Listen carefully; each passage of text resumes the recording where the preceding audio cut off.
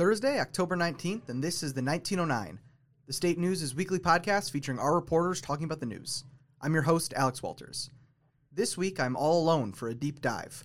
We're looking at a loophole in the Title IX sexual misconduct investigation system that allows professors, administrators, and students to avoid consequences by moving from one institution to another. It's a well-known phenomenon that goes by a few names. You may have heard it described as pass the harasser or pass the trash. It's a national issue without a simple solution in sight, but today we're going to zoom in and examine it through just two cases right here at Michigan State. They both involve sexual misconduct, Title IX investigations, and workplace politics influencing the process, but one sees Michigan State as an importer of a bad actor, hiring someone for a high-profile position without knowledge of past sexual assault allegations, and the other involves MSU as an exporter, allowing an employee to move to a new job at another university despite a Title IX investigation into his conduct with students. But before we get into those cases, I should be more specific about how exactly this all works. Under Title IX, the federal statute that seeks to guarantee equality of opportunity for men and women in education, colleges like MSU are empowered to investigate and discipline sexual misconduct. That can be confusing because sometimes these investigations and the university hearings cover conduct that could also be criminally charged and tried in a court through the criminal legal system. But experts say that overlap is important because survivors may prefer to report to the university instead of law enforcement. Elizabeth Abnor, a former MSU Title IX investigator who now represents survivors in civil cases at her law firm, told the State News that during her time at MSU, she often encountered survivors who felt going through the criminal legal process would be too much, both the stress they thought they would feel dealing with police and the potential consequences for the accused. Abnor said she encountered survivors who often didn't want to send their abuser to jail, but just wanted to not work with them or not see them in classes. But that supposed lower stress of a university investigation isn't the only difference. Unlike cases that move through the criminal legal system, these Title IX cases don't show up in background checks. There isn't a nationally standardized system for information sharing like there is with arrests, charges, and convictions. That's where our loophole opens up. Let's say you're a university professor who's just been accused of sexual assault. The investigation is going to take a while. If you're at MSU, for example, it'll take an average of 361 days. If the investigation finishes, a letter summarizing the findings will be added to your personnel file. There may be consequences like suspension or firing. And if you someday want to get a new job, it could show up in a records request or be voluntarily shared with the new employer by the school. So what do?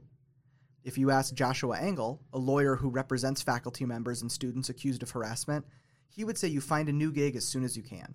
In 2019, he told the Chronicle of Higher Education, quote, "We advise people when there's an allegation to get out and start looking for a new school before there's a finding," end quote. That's pass the harasser. It's an employee known to have engaged in misconduct, moving from one place to another, sheltering the employee from consequences and the institutions from scrutiny in the process. But that's all hypothetical. Let's get into the real cases. We're going to start a few years ago at Grand Valley State University with Anthony Williams, Jr. He was the director of student conduct, working to educate students on issues like consent, and that all got complicated in April 2021 when a student came into GVSU's Title IX office and said that Williams sexually assaulted them. How'd the case end? It never did, because Williams got a new gig at MSU before it could. I should say now how this account of Williams' conduct was assembled. I'm mainly relying on three documents: the hiring paperwork for Williams' move to MSU, the GVSU Title IX office's case file on Williams, and an outside investigation into how they handled that case from the global law firm Husch-Blackwell. That outside investigation doesn't explicitly name Williams, but the circumstances and date of each event in it line up with those in the case file. And two people with intimate knowledge of the matter told me that the Husch-Blackwell report is about Williams. They spoke on the condition of anonymity because they were not authorized to disclose that information. Through those documents, we can see that the threat of Williams moving to a new job during the investigation was talked about constantly by investigators. He had already applied for the job at MSU when the investigation began, and as he moved through the various interviews, GVSU's investigators held multiple meetings to discuss if they could finish the case before he left. There was also tension over whether GVSU's investigators could ethically look into Williams' conduct at all, because Williams' staff and the Title IX staff reported to the same person and collaborated frequently. Regardless, the case moved on until it suddenly ended in July 2021 when Williams accepted the job as MSU's Dean of Students, and the Title IX office had to close their case without a final decision. It was at the second to last step in the process, so all that was left was a hearing. But Williams got out in time, and at MSU, he was making $60,000 more than before, and he was the university's chief conduct officer, overseeing student behavior and advising MSU's Title IX office. He didn't last long. Earlier this year, he resigned after his supervisor learned of a different incident of sexual misconduct, this time at a conference in Chicago in 2022. And the resignation agreement he made with MSU included 3 months of transitional pay and a condition of confidentiality.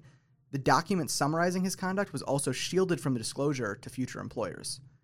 Vinnie Gore, the MSU vice president who oversaw Williams, did not agree to an interview with the State News and did not answer written questions, asking why Williams was allowed to resign and why the resignation was structured with so much secrecy.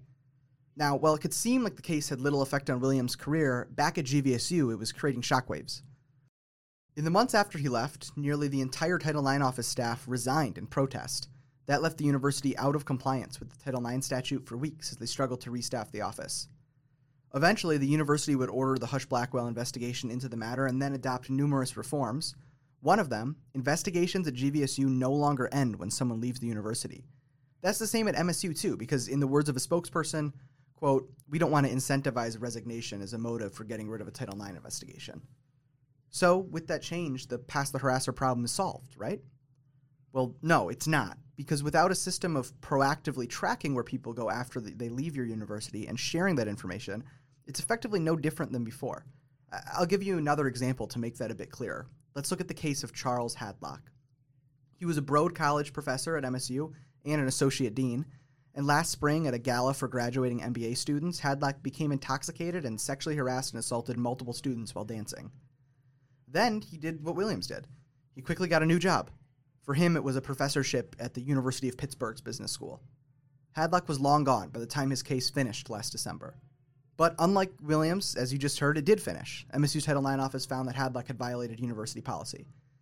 But what happened wasn't that different from Williams' case. As far as we can tell, nothing happened. Hadlock is still employed at Pitt, teaching undergrad classes. And the only reason Pitt ever found out that anything happened in the first place, according to their spokesperson, was because major Michigan news outlets were reporting heavily on Hadlock's conduct because of its connection to the ousting of former business dean Sanjay Gupta. Now, I'm not going to get into the Gupta saga. That's its own matter altogether, probably deserving of its own episode. But what you should know for now is that if it weren't for all the attention given to Hadlock's case, thanks to his connection to the Gupta scandal, it's hard to know if Pitt would have ever found out what happened at all.